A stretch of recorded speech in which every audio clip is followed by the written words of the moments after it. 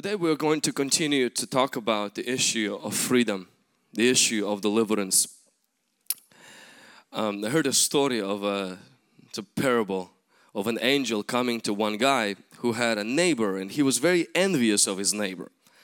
He always wanted and wished his neighbor something bad. And so an angel comes to him and he says, I'm going to give you an offer. He says, whatever I give you, whatever you ask for, I will give to you. But there is one trick. Your neighbor will have double of that. So if you ask for a house, your neighbor will have two. And now he's envious and he doesn't like that guy. He said if you ask for a car, your neighbor will have two.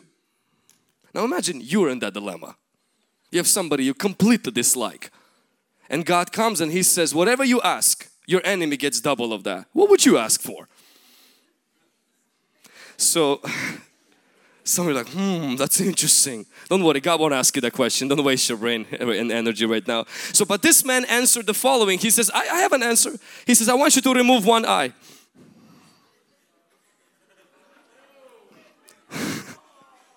So that the enemy, his friend, his neighbor, will have two of his eyes removed. That's revenge. That's hate, bitterness. When I was younger and I was in about 3rd grade, I was walking. My parents sent me to buy bread, and as an obedient child, I went to do my chores. And so I brought bread and I was walking back home, and these thugs from my school, they intercepted me and they asked me what I was doing, and I said I'm carrying bread. So they took my bread. My parents actually don't think that they know this story. They took the bread, they put it aside, and both of these guys started punching me. And they punched me everywhere. I was really bruised up and hurt, and after that I wasn't bleeding or anything, but I was in big pain. And I couldn't defend myself, and so I took the bread, walked home, and next day I came to school. And this is what I discovered my leadership abilities. I went and I hired a gang for 50 cents. I was a Christian, but I didn't act like a Christian at the time. I still cannot think that I actually did that. I went and hired him. I remember it was 50 cents. It was so cheap. I showed them the guy, and after school, the guy was walking. He was without his thugs, and so they intercepted him, and they beat him so bad while I stood and watched. I'm in 3rd grade, and this guy never touched me again. When I was leaving to America, actually, the gang came to me and they said, if you pay us more, we can beat him more as a gift for your departure to America. And I said, no, it's fine. Let him stay here at this blessed Ukraine, and I'm gonna go to America. Revenge, hate, these are feelings that we all are very accustomed with because they are human feelings. They're human natural response to betrayal, hurt. This is the natural response. Being rejected, being backstabbed, being cheated on, being abused, God forbid, being sexually abused, verbally, violently or physically abused. The statistic says that 30% of kids will be born to single parent homes. 72% of youth, of people who are young, who are murderers, grow up without dads. 71% of school dropouts also grew up in the fatherless home. 90% of homeless and runaway kids are from fatherless homes. Abuse of kids has increased 137% since 1980. Physical abuse has increased 84% since 1980. Sexual abuse has increased 350% since 1980. 1 out of 5 girls will be raped. 1 out of 20 boys will be also a victim of sexual abuse. Only 30% is ever reported to the authorities. We live in a world that is broken. We live in a world where someone's decision affects you. God gave us a free choice. Well, with that free choice comes responsibility. Which means that if on Friday night I get drunk and I get behind the wheel, my free choice affects you. And if I choose to live righteous and if I choose to live holy, my free choice will also affect you. And many times we end up in a crossfire between other people's free choices when a person, maybe gets pregnant and gives up on the child. And that's great in the sense that the child at least has a chance to be in someone else's home, but then the child grows up and has its challenges, it has its insecurities. Maybe two parents have reconcilable differences and they decided to separate, and guess who suffers? Like they say, when elephants fight, grass suffers. Maybe a relative or some kind of a friend, started to touch you inappropriately, and guess what happens? Their choice became your pain. And many times we find ourselves in those kind of situations. Matter God. Statistic has and studies have been done how much these things affect our development, our self-esteem, our ability to trust people, our ability to perform, actually even lowers our IQ, kills our brain cells, and introduces and draws sicknesses at the rate that is so fast. I heard of this story in Spain where one father had a son who left his house. And the son was rebellious and he left the house, and he wasn't heard from. And the father was looking for his son and without an avail he couldn't find his son, and decided to put an ad in the newspaper. And he said, "Dear Pablo," he said, "this is your father. I have forgiven you for everything you've done. Please come back home. I love you. Tomorrow at noon, I'm waiting for you at post office." Next day he came at noon and there was 800 Pablos waiting for their father. In one prison that was incarcerated had men, about 2,000 men. On the Father's Day they brought cards to give to the men to send to their fathers to congratulate them with the Father's Day, and not one man picked up the card. And when the person there asked, "Why are you not picking up the card? You hate your father?" And all together 2,000 men replied, "We don't know their name."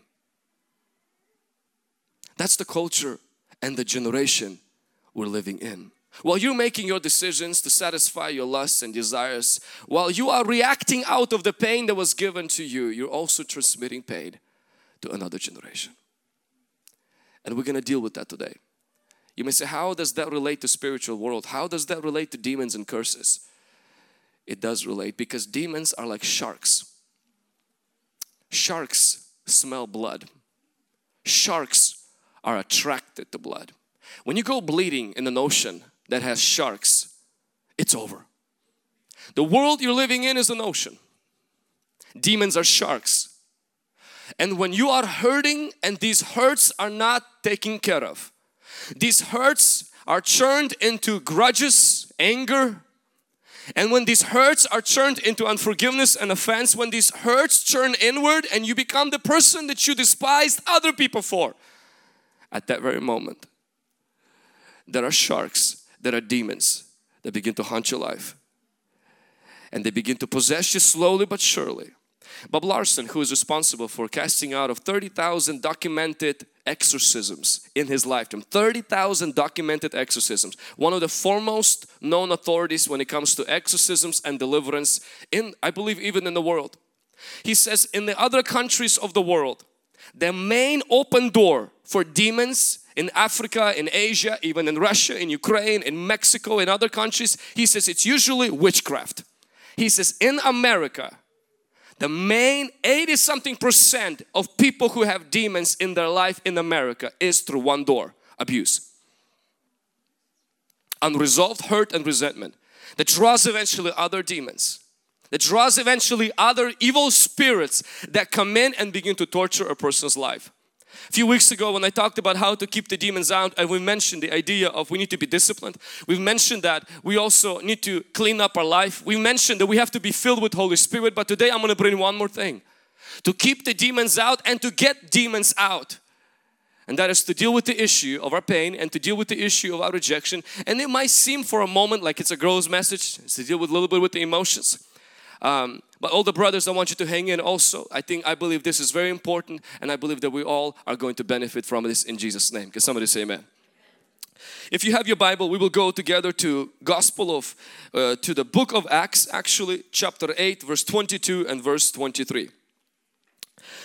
Repent therefore of your wickedness and pray to God, if perhaps the thought of your heart may be forgiven you.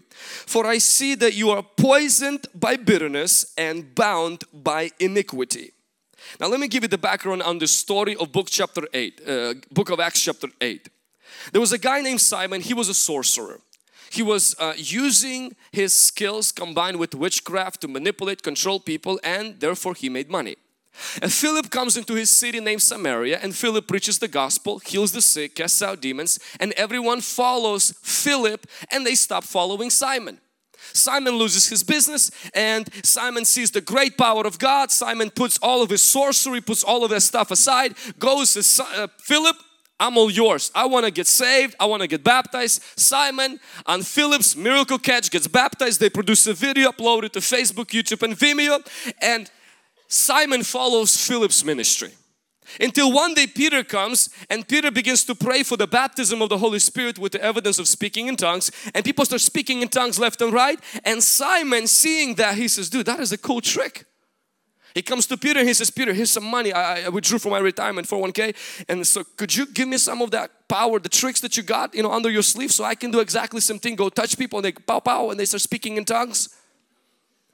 And Peter could have easily, he could have said, well, Simon, this is a little bit different than what you're used to. But Holy Spirit gives him an insight into Simon's life. And this is what he says. He says, Simon, he says, I see you poisoned with bitterness and bound by iniquity. Simon, you get baptized. You came to the altar. But Simon, you are still bound by sin. And that cause for that sin that you are bound by is not actually the sin. It's the bitterness that empowers the sin you're fighting with. You got rid of the witchcraft, but you didn't get rid of the bondage. The bondage is still there, though the witchcraft is over, but the bondage is there, and the bondage has a hold on your life because the bitterness has a hold on your heart. I'm going to share with you 3 simple thoughts. The first one, if you hold on to bitterness, if you have the right to hold on to bitterness, Satan has the right to hold you in bondage. If you say, I have the right to be bitter, I have the right to be mad of what they've done, of what they didn't do, I have a right. You do. So is Satan. If you have a right to be bitter, Satan has a right to keep you in bondage. You may have a right, you might have a reason, but you must lay that right down so that you can strip the devil from his right to keep you in bondage. Somebody say amen. You got to lay the right down. When we get betrayed, when we get rejected at a young age, or maybe we have an absence of the father or mother in our life, or maybe we get abused, or if you have in that household where your parents want you to really be like your neighbor's kid, and they think that by comparing you every single day is going to somehow motivate you to become better. They don't mean to compare you, they just want to motivate you because nothing else motivates you.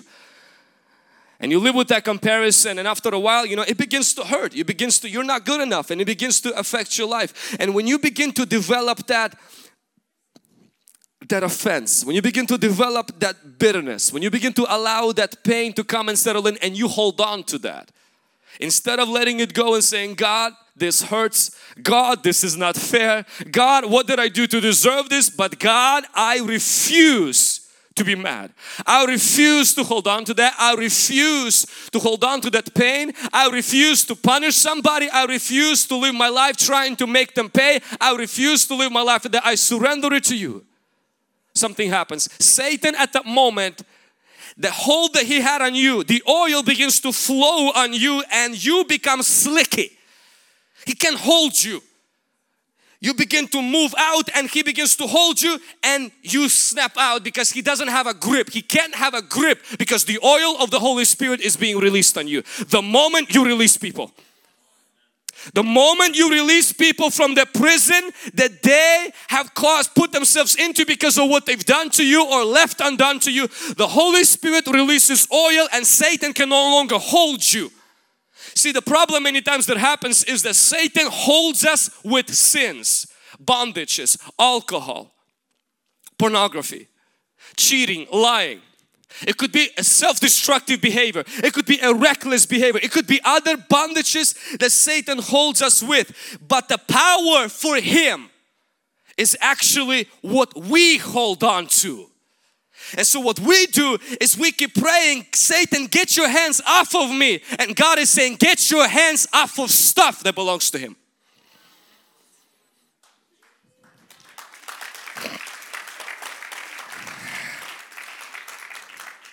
Unforgiveness is drinking a rat poison, hoping for a rat to die from it. A rat will not die when you drink that poison. The person who drinks it dies. When you and I take the poison of the devil and then hope for it not to kill us but to kill someone else, it empowers Satan even more. I've seen this more and more as I meet with people. As I even look at my own heart sometimes, and there's, you know how some people you have, and by default you have this automatic response on them, either good or bad. Whatever they do, it's the same response. And you catch yourself, you're like, wait, they were not that bad. Why did I jump on them again? Until you sit down and you begin to decode yourself and you ask the Holy Spirit to begin to guide you, and you remember the event where they treated you the bad and you still didn't fully resolve that, and though they moved on, they asked for forgiveness, everything changed, you're still treating them from the event that happened 5 years ago that you didn't fully let go. And therefore Satan can control you in your behavior because you control the bitterness. He controls the behavior. You want his hand to be loose from the behavior, God says, loose this. You say, but that's not fair. And that's when Satan says, well, then that's not fair for me to be loosed from you. I remember ministering with my wife to a young lady who came to our house, and she began to confess some of the things that that she was going through and how she was abused. And this was a Russian young lady from another city, doesn't come to our church, and none of you here know her. And she began to mention how certain people took physically, they abused her, and she told other people, nobody believed her. And then after that she said, I didn't know what to do with this. She said, it destroyed my self-esteem, my self-worth. I began to hate men, and I began to live with passion to destroy men. She said, I quickly moved out of my parents' house. Like, I'm a rebellious kid. I am the prodigal. He says, but nobody knows what drives and motivates their behavior. She recklessly began to sleep with men, to hurt men, especially with married men. At that moment that she was in the house, she was dating a married man for a few years. Only for one reason, to hurt. She said, I find no pleasure. I don't even like him. A behavior controlled by Satan. Somebody let themselves go to such a low standard. Why? Because when you hold on to this and you don't deal with this, you allow Satan to hold on to that. And you can scream and yell and rebuke that, but if you don't let go of this, he doesn't let go of that. Is anybody with me? We ministered to her. She repented. She forgave that person. She broke up the relationship. She actually moved out of this town, moved back home, and reconciled with her family. When you disconnect the root, you can only then attack the fruit. Many times the fruit, our addictions and our behaviors that we're fighting with, either whether it's alcohol or whether it's abusive relationships, jumping from one relationship to another, all of these many times, not always, but many times bound by iniquity is a result of being poisoned by bitterness. When you are poisoned by bitterness, you live out of that event instead of living out of the grace and the mercy that God has for you. Don't attack the behavior. Look for the cause. On Sunday, I started a fireplace in my house, and I love fire and I love fireplace. And so as the fireplace got really hot and the fire was burning really hot, in the fireplace there's a fan, and I didn't really fully understand the purpose of that fan. I thought the fan is just there to blow the heat out of the fireplace into the living room. So I turned off the fan because the house was already hot, and then my smoke detector went off. The first smoke detector went off, and so I turned it down. It went off again about 5 times. And so I got so mad that I went and asked my dad, how could I turn off the electricity in my house to kill the smoke detector?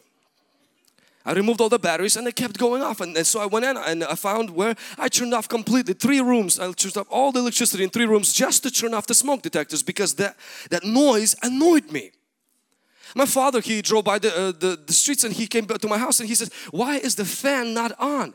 And I said, well, I don't like too much heat from the fireplace. I just like to watch the fire in the fireplace. He says that fan is to cool down the fireplace, otherwise that heat that you cannot even smell and see begins to fill the house. Your house actually can get on fire, and that's why the smoke detectors went off. So here I am killing a smoke detector instead of solving the problem. I know none of you have ever done that. How many of you, those of you who are ladies, you got a first car and then you saw a light on the dashboard? Usually our first thought is not to go to a mechanic. Can you fix it? No, can you remove the light? If your light, that your gas tank is empty and you don't have gas, and instead of going to a gas station, you're going to a mechanic and he says, this light annoys me, can you just remove it?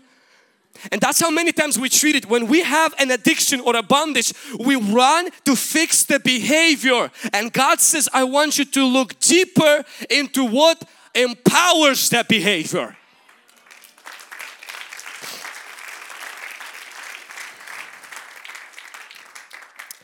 Number 2, don't blame God for what Satan did. So the first one is that we don't deal just with the behavior. We look at our heart. Where is something that allows Satan to have that control? What is that unforgiveness that we need to let go of? What is that thing that we need to deal with? The second thing is that we must not blame God for what Satan is responsible for. And I understand what I'm saying this, there are people here today who maybe you're asking the questions, where was God when that happened? Maybe you were born with certain disability, or maybe you had an accident that happened to you and you're in your mind, you're like, God could have prevented that. He could have stopped that. Or maybe somebody's decisions affected you. You know, it is foolish to blame God for the damages that happen on the earth when God gave us this earth and the responsibility over this earth. It's like you blaming the Secretary of Transportation over the accident on the Highway 182. He's not responsible. He gave the rules, He paved it, and it's our responsibility to drive according to those rules and laws, and therefore we can be safe. When we break those rules, we can't blame it on Him. But what Satan likes to do is this, is that when an unfortunate situation happened, maybe even something that quote unquote God could have prevented, God could have stopped it, we think in our mind. And what we do is we develop hate and bitterness, not only toward people and situations, we develop bitterness toward God. Why did He allow me to be born like this? Why did He allow that person to do this to me? Why did He allow this and that? And the more you spend fostering anger against God, guess what happens at this moment? You are shutting down your only hope that not only can change you, but use that mess for your good and slap the devil's face. When we believe a lie about God, we are like Pilate and Pharisees who fabricate truth about Jesus, and they say Jesus is bad, Jesus is this, and we tie Jesus's hands. And while Jesus's hands were tied, on the other side Barabbas, who was a robber, a murderer, and a thief. Something like the Bible says about Satan. John 10:10. Came to steal, kill and destroy. Barabbas is just like Satan. And as Jesus is being bound, accused of something he is not, Barabbas, who is a mess, is being released. Anytime there is a situation in your life you don't understand, anytime there's a situation in your life and Satan poisons you against God, at that moment he does it for one purpose. He can release demons against your life. Untie Jesus. Untie his hands. Remove the handcuff from God and you will see God will move on your behalf. He will not only heal and restore you. He will not only restore, but you will recognize God was never responsible for your pain. God never caused any pain. God did not create that mess. You will understand God was there all the way long trying to protect you, guard you, heal you, restore you, redeem you, and He will use that for your good. In a way you will look back and you say, this is unbelievable. Only God is able to do that. Every problem you face is like a knife. You can take it by the blade, hold it up to God and scream and yell why and when and why and when, and you'll bleed to death. If you take it by the handle and you say, God, I don't understand, it hurts, but I trust you.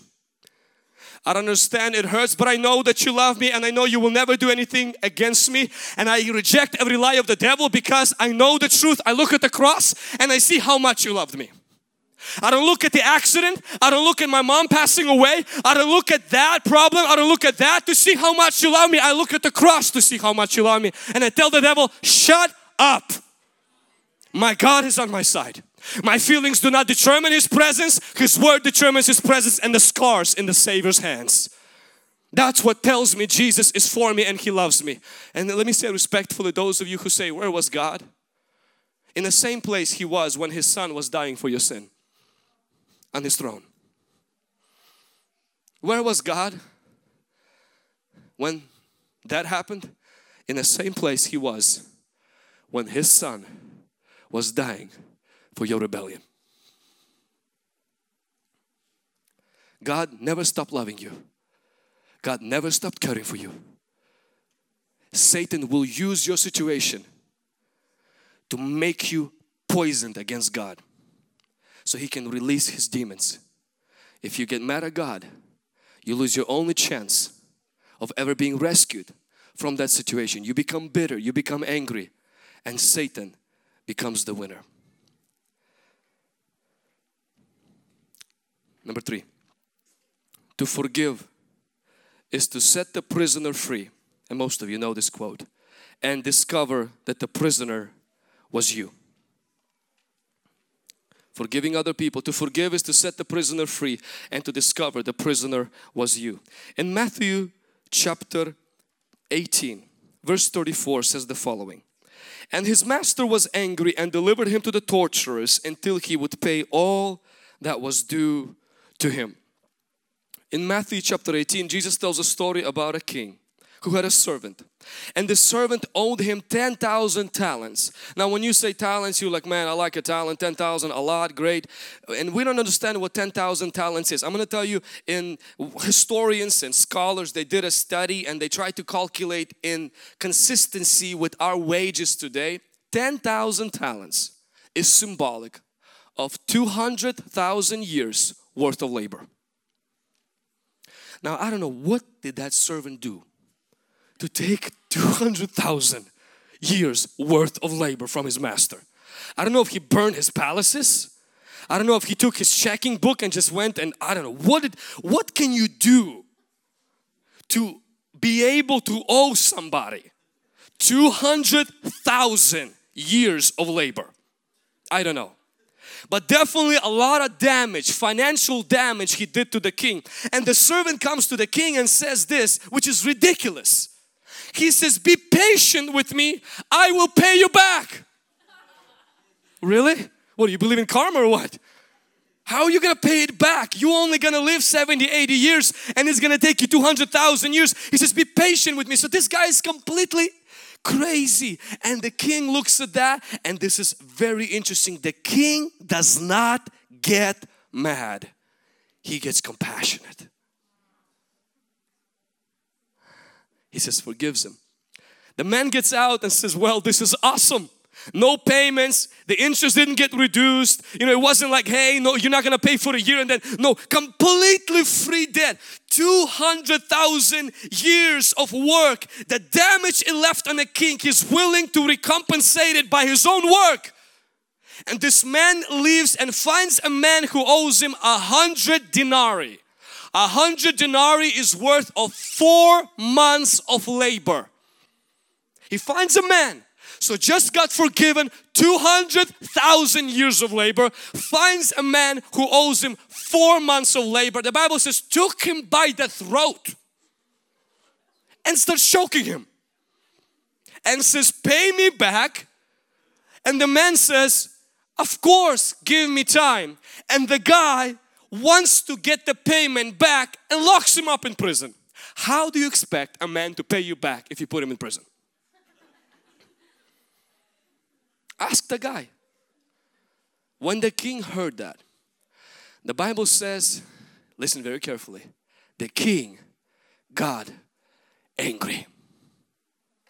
That's interesting. He wasn't angry when the guy owed him something he couldn't pay. He was angry when the guy didn't forgive someone of a lesser crime and he was forgiven. You know what really angers God? Not your sin. It's how you react to other people's sin. You think many times what we think is God is angry at me because I've fallen. Yes, if you forgive, if you come broken, God will have compassion. If you come and say, God, I messed it up, God will have compassion. But when God really gets angry is when someone else sins against you and you do not offer the same thing you've been offered to yourself. Maybe today you feel like what they've done is so big, but it never compares to 200,000 years of labor that you and I have done to God. And we must choose to forgive. When you forgive, you become free. Forgiveness does not let the other person off the hook, it lets you off the hook. Forgiveness does not change the past, it changes your future.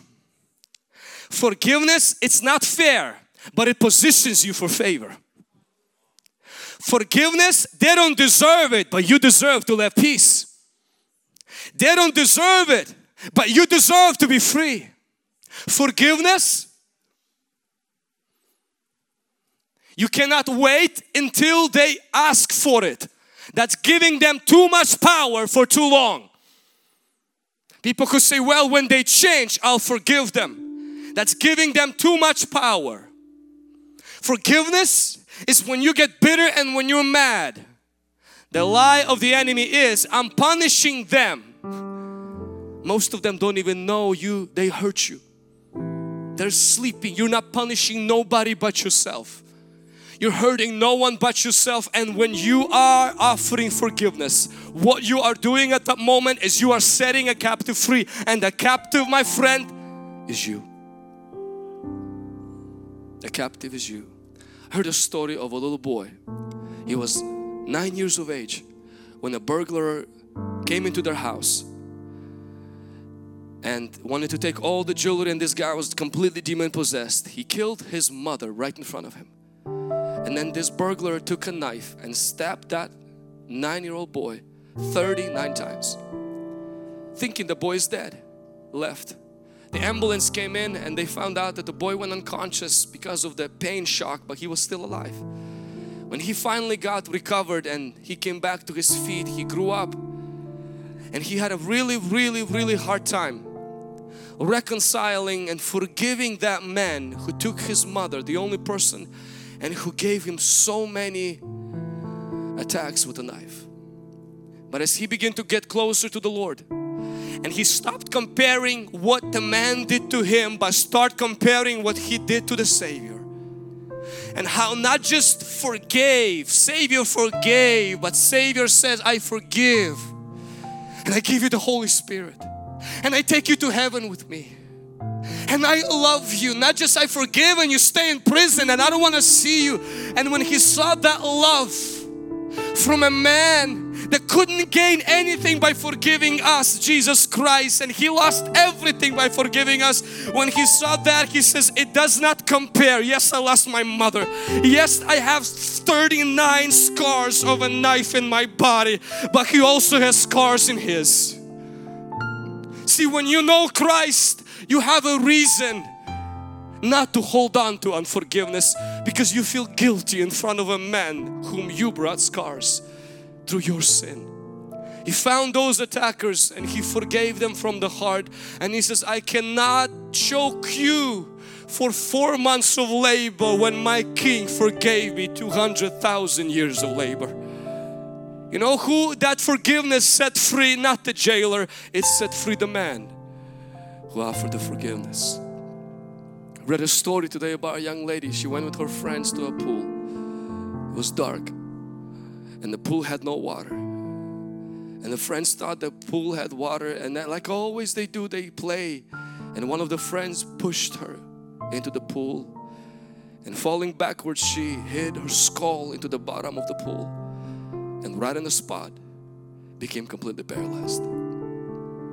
A young teenage girl, when she got on a wheelchair, and she lives on a wheelchair, and she said, I had to come to the terms, I know it was an accident and I know I could question God, but she said, I cannot live emotionally on a wheelchair, because Christ forgave me, I also forgive. Today they're still friends and she still lives her life. She says, only my body is on a wheelchair. He says, everything else in my life is not. I read about a most of you know that killer, Green River Killer, who killed about 39 women. And there was one father who had a daughter, and this man killed his daughter. And this father actually came to Walla Walla, and when this man was there, he had a meeting with him, and when he met with him, he told him this, and these words really hit my heart. He says, there are people here that hate you. I'm not one of them. He said, you made it difficult for me to live up to what I believe.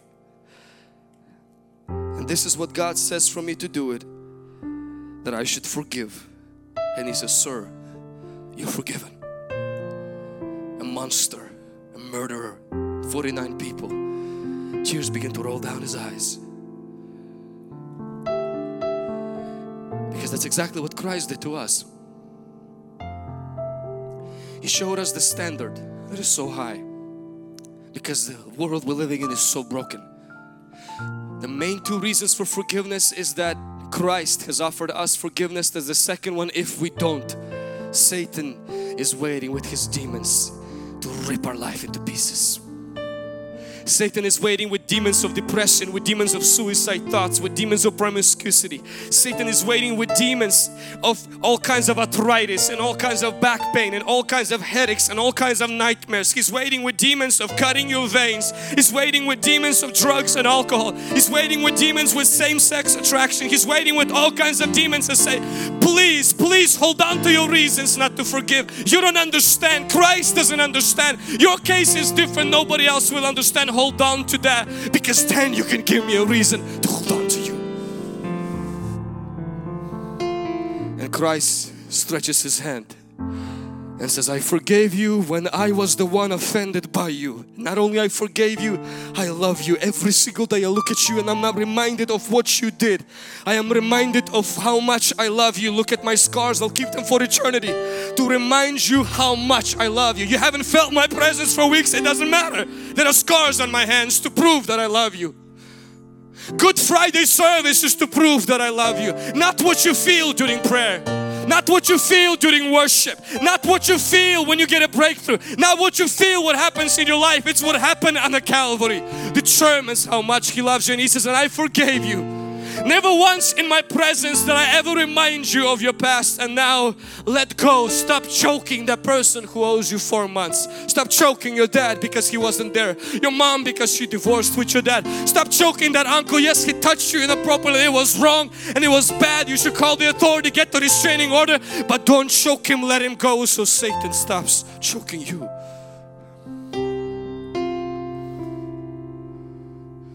The hardest person to forgive is yourself. It's easy to forgive others at times. And the person that we have the most hardest time to forgive is ourselves. When Judas betrayed Jesus, Satan came and said, Judas, what you did was unthinkable. The man is dead. You're the worst. You're the scum of the earth. You don't deserve to live. What you did, nobody else ever has done. And when Christ comes back, He'll never forgive you. And Satan pushed Judas and simply says, your sin is too big, commit suicide. And Judas takes the rope and hangs, when at the same time a man was hanging for Judas' sin. And Judah is hanging himself over his own sin. Don't punish yourself for a sin Jesus already paid for. Don't hang yourself over something the Son of Man already hanged for you. Because no matter how much you're going to try to pay for your sin, it will never be enough. Only Christ's sacrifice is enough and is sufficient. Receive that forgiveness from Christ. Give yourself that forgiveness. The Bible says to forgive man. Sometimes that man is you. Forgive yourself. I always tell people, if you cannot forgive yourself and God being holy can forgive you, who do you think you are that you cannot forgive yourself? You're not holier than God. Your standards are lower. Forgive yourself. And when Satan comes to you and says, you're such a terrible person, you slept with so many people. When Satan comes to you and says, listen, you got a DUI. When Satan comes and tells you, listen, you've been broken, you're a single mom. Your life will never make it. You're a person with a salvage title. When Satan comes to you and begins to just make you, remind you of your past and relive those feelings, and you look at yourself in the mirror, you say, you're right, I've done all of these things. But that's what the moment you have to turn away from what he says and go to the cross and remember that all of these things were paid for. Come back to the devil and say, Satan, since we've been talking about my past, let's open up a conversation and talk about your future. Because I've been through hell, but I'm not going there again. You are going to hell. I've been through the worst. I almost died, but God pushed me through. I was supposed to be gone a long time ago, but God helped me through. And yes, I'm not proud of what I've done, but that's behind me. But Satan, what's ahead of you is so much worse than what was behind me. Christ died for me, and He will punish you. Christ rescued me, but He won't move a finger to help you. Satan on a white throne, he's gonna put a crown on my head. He's gonna call me His own. He's gonna put a robe on me, but He'll kick you out of that throne straight into hell with all of your demons.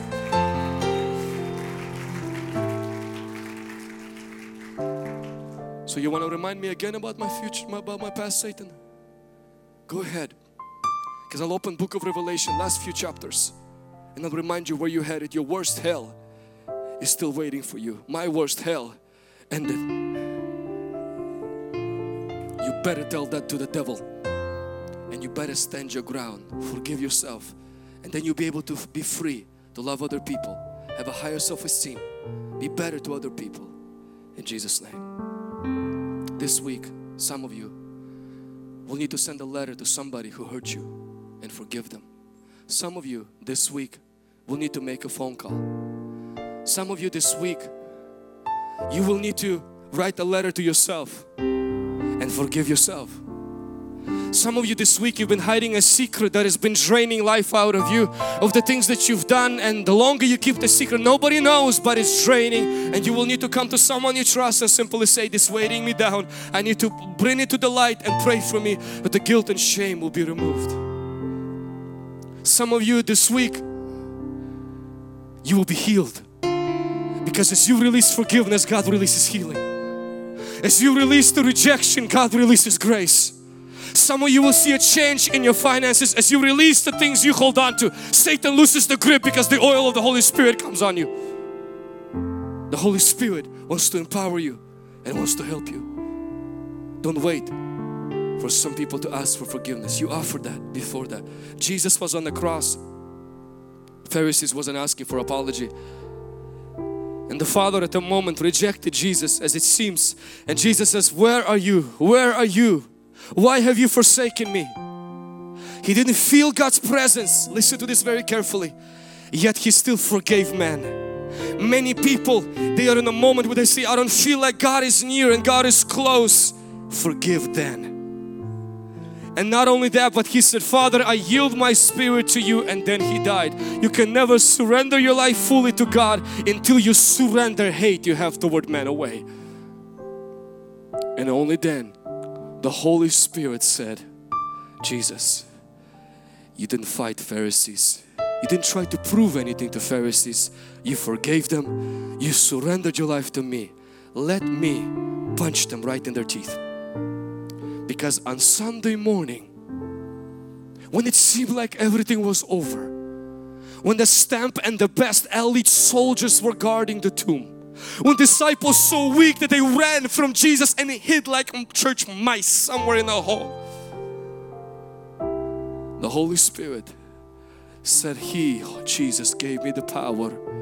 He surrendered His enemies to me and He surrendered His Spirit to me, and I am gonna go and make the biggest surprise and embarrassment to the Pharisees' plans. I'll embarrass the Roman Empire. I'll embarrass everybody, and I'll start from something small, create a movement that every empire, Nazism, communism, fascism, atheism, every other ism in the world will rise against this, and nobody will be able to stop a movement that started from a man that forgave his enemies at the point of his pain. Started from a man who surrendered his life to the Holy Spirit, and He raised him up. You want God to raise your life? Surrender to Him. But you can't surrender to Him until you first say, forgive, Father, for they don't know what they're doing.